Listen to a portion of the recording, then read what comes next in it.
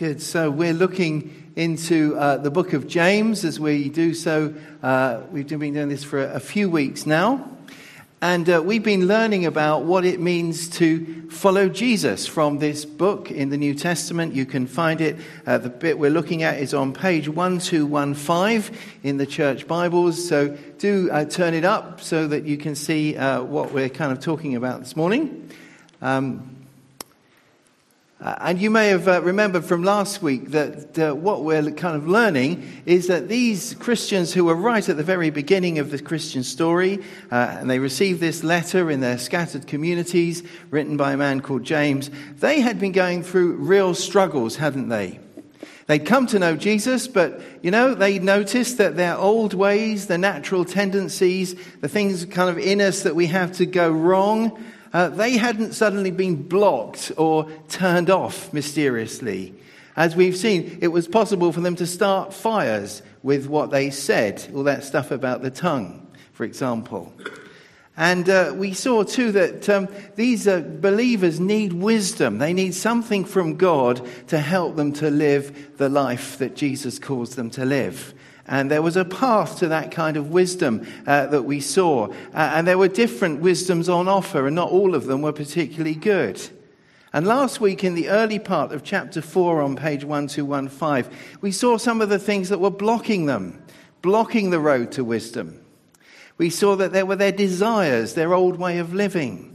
We saw as well that there was this attraction to give their hearts to the world, as it were, the way of living in the culture around them that is without God.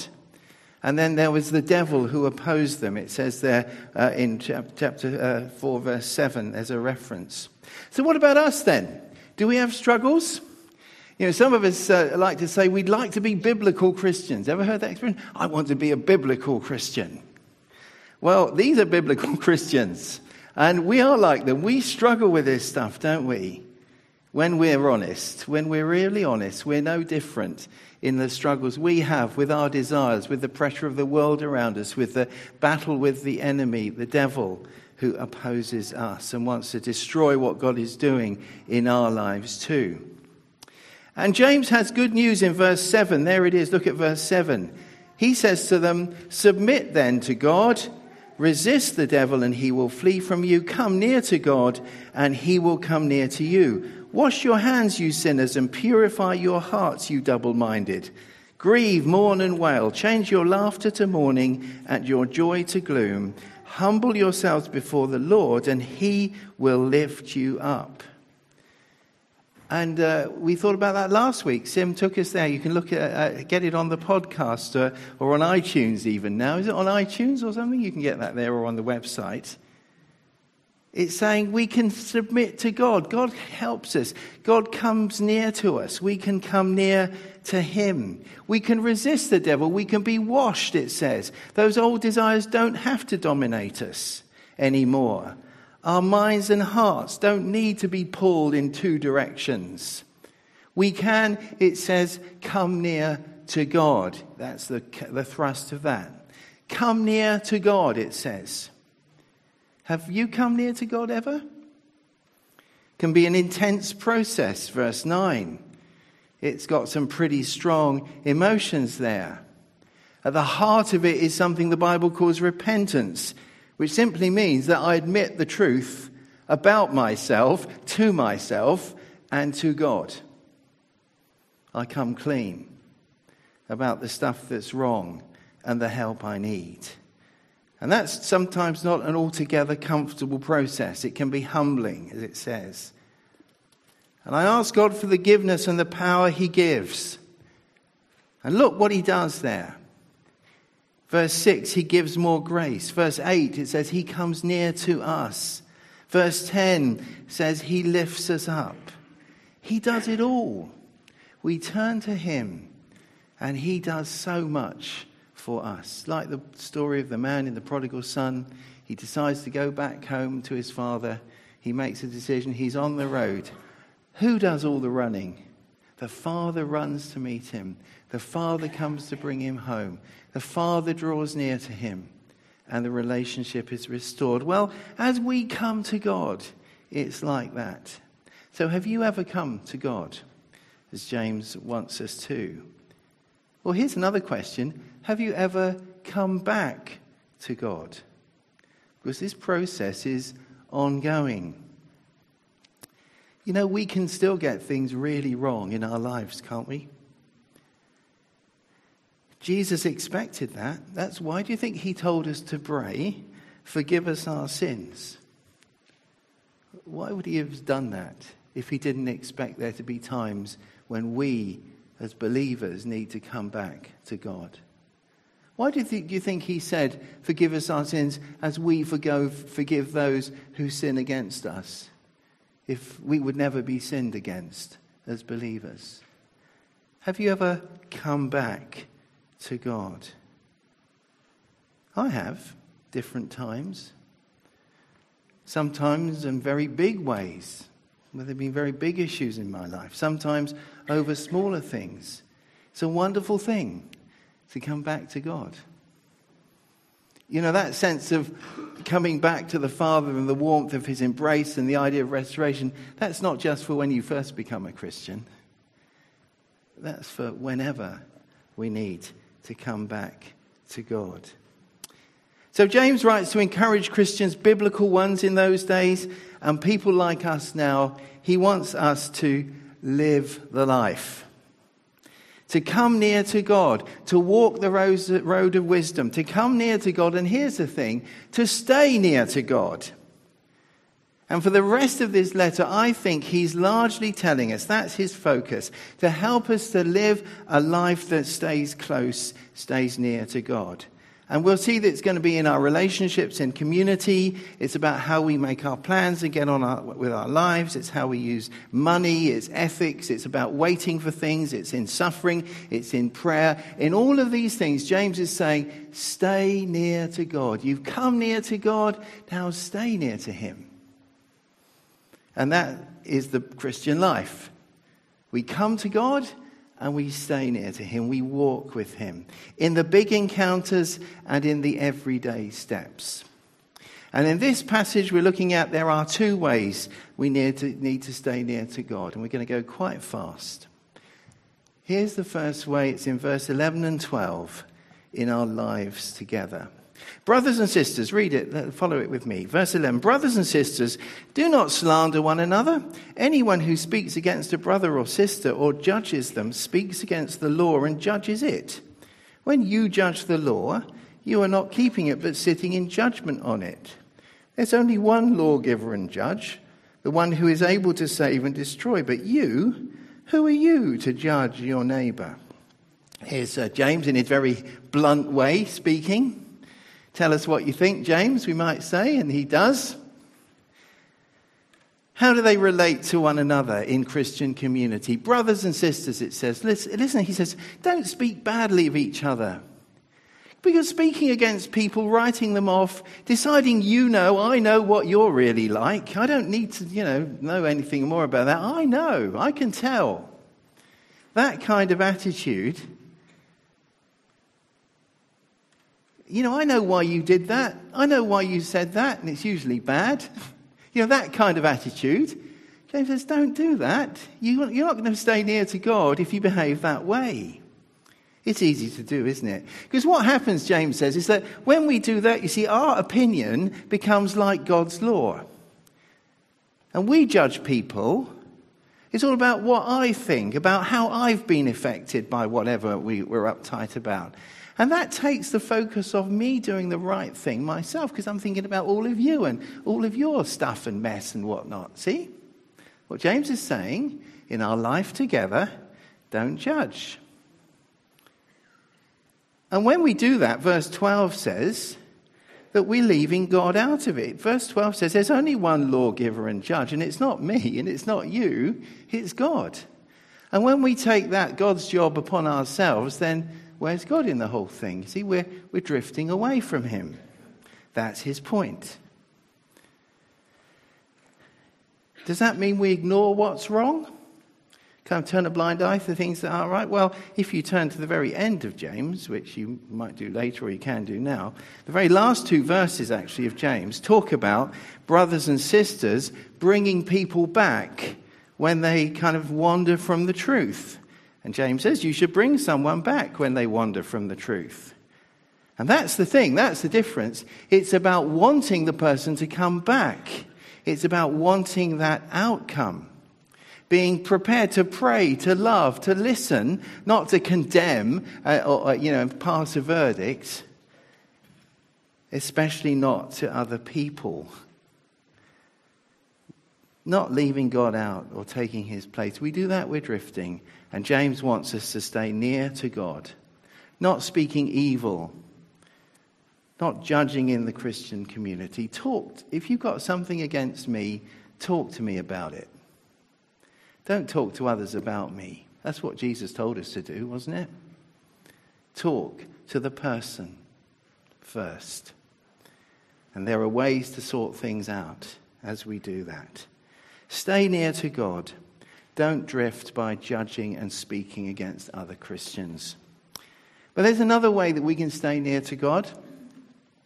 And that's in everyday life. Look at chapter 4, verses 13 to 17. Now, listen, you who say, today or tomorrow we'll go to this or that city, spend a year there, carry on business and make money. Someone thinking of having a gap year maybe or something like that, I don't know. Why? You do not even know what will happen tomorrow. What is your life? You're a mist that appears for a little while and then vanishes. Instead, you ought to say, if it is the Lord's will, we will live and do this or that. As it is, you boast in your arrogant schemes. All such boasting is evil. If anyone then knows the good they ought to do and doesn't do it, it is a sin for them. So what is James talking about here? Staying near to God in ordinary life. Is it just about people who make business plans in verse 13? No, but verse 15 has a key phrase there. See verse 15? If it is the Lord's will, we will live and do this or do that. It's about the way we live, our normal, everyday lives. Whether we're thinking about moving to another city or not, it's how we live. It's about living in God's will. Are we going to live near to God? Are we going to come to God and stay near to God in the way we live our lives or not? God's will, what God wants, in the big stuff and the smaller stuff. It's how Jesus lived, isn't it? Jesus knew God's calling on him. Jesus knew what he'd come to do. By the time he began his ministry, he was absolutely certain of that. And if he wasn't before, he was after his baptism. But there's also this everyday aspect we see in the life of Jesus, in the moment by moment. Remember that story in John 4? Jesus is in that Samaritan village. He's tired from his long walk. The disciples say, you sit down there, Jesus, have a rest by the well. We'll go and get some food. And Jesus is really tired and he sits by the well. Disciples go off and then they come back, half an hour later with some food from the village. And they see Jesus excitedly talking to this woman that has come along. Do you remember that? And they say to her, what's happened to her? Have you eaten, Jesus? They say. Are you not tired anymore? And Jesus said an interesting thing. He says, actually, my food is to do the will of the Father who sent me. You see, Jesus was kind of nourished by this awareness that he was living with God over the moment-by-moment stuff as well as the kind of overarching arc of his life. And we know what God's will is for us, don't we? It's in his word, the Bible. It says in the Bible he wants us to be holy. If you look up, in a concordance, God's will, and you'll find different references to different things. In the New Testament, it says God's will is that we're holy, that we're different, that we keep away from immorality in 1 Thessalonians 4. To be led by the Holy Spirit in Romans 8. That's God's will for us. To be obedient, it says in Romans 12. The overall shape is clear, to live a life that is shaped by God's word, God's truth. But there's also a day-to-day walking in his will as well. As we make specific decisions, very big ones sometimes, or maybe medium-sized ones, or even smaller ones. about how we'll live. Can we bring God and his purposes into the way we just live our lives? This living in God's will is good for us. Romans 12 talks about God's good and perfect and acceptable will. Living his way is good. It's a good way to go. Living close to him is satisfying. It keeps us near God. And James points out 4 ways in which it is helpful for us as we live in God's will. And we're going to quickly go through them. Here's the first one. It helps us, verse 13, with the complexity of life. You know, people are saying today or tomorrow we'll go to what city then? This city or that city? Today or tomorrow? Shall we stay a year or more? You know, there's so many possibilities, James is saying. And he's saying, living in God's will, saying to God, be part of what I'm doing. I want your will to be done in my life. I want to submit my life to your purposes and your plans. Helps us as we face the complexity. And we live very complicated lives, don't we? That's one way it helps us. Enables us to choose the options with a sense of a bigger purpose. It also helps us with uncertainty, verse 14. James says, quite rightly so, you don't know what's going to happen tomorrow. That kind of affects everything, doesn't it? We can be very uncertain. So as we ask God for his will, as we bring him into our decisions, as we live each day with him, so we're kind of connected to something that is certain. God is certain. He's the rock, it says in the word. We kind of live with the rock, as it were. And it helps us with, verse 14 talks about the whole fragility of life. Life is short. Life is fragile. James says life can be like the mist you see when you get up. Think about Southampton. I know it's true. I've noticed often I open my curtains and it's absolutely beautiful in the morning, and then by coffee time it's all cloudy or whatever. And sometimes in the morning, the curtains there, it says, life can be like mist in the morning that's gone by coffee time. True, isn't it? Life is very fragile. As we live with God, we're connected to his solid foundation, the rock of God's presence, his word, his truth, all that he's done. And also James says that it protects us from kind of alternative motivations, from temptations. And so look at verse 16. As it is, if you just leave God out, well, all you've got really, it says, is your arrogant schemes, your great ideas. That's all you've got. Is that good enough? Might be, might not be. But the thing is, James said we can live with more. We don't have to be kind of locked into our brilliant schemes, which sometimes aren't so brilliant after all. It helps us living in God's will. And verse 17, it says it helps us to be obedient. If anyone then knows the good they ought to do and doesn't do it, it is a sin for them. God's living, saying, God, I want you to be part of my life today. I want you to be with me as I make these plans. I want to commit my life to you. It helps us not to sin. It helps us to be obedient. So in all of these areas, James is saying we can stay close to God as we live consciously in his will. Some of us are frightened of God's will, aren't we? What if we miss it, we think? Or it seems very cold, mechanical, like a blueprint, Engineering isn't as attractive to some of us as it is to others of us, and it all seems a bit hard and, mechanical. And it isn't like that at all. In reality, living in God's will is a journey with him. Not a map, not a blueprint. He says, here, chuck down the map or the blueprint, get on with that. He's saying, I'll come with you. It's relational. He comes with us. We make mistakes and he works it out. It's organic. A bit like how the body works. When the body gets broken, it kind of works around itself, doesn't it? Even in brain injuries, that can sometimes happen. And history and the Bible is full of people who make mistakes, because we all make mistakes. But as we submit to God, he has a way of kind of working around it, doing some amazing things. So in the big issues, in the decisions, and in the small things too, let's make a conscious decision to live in his will. See him just working it out. You know, it's amazing how he does these little things. We had an experience of that just a couple of weeks ago. As you know, Meg Owens was Lapworth. She died and she was very ill, and we didn't realise how ill she was. And I won't go into all the details, but it was the second week of our holiday, and the Lord just kind of led us, really, and enabled us to go and visit Meg, although we didn't know she was so ill. We saw her on the Wednesday. She actually passed away on the Sunday morning very early. And the Lord, I've said to other people, was all over it.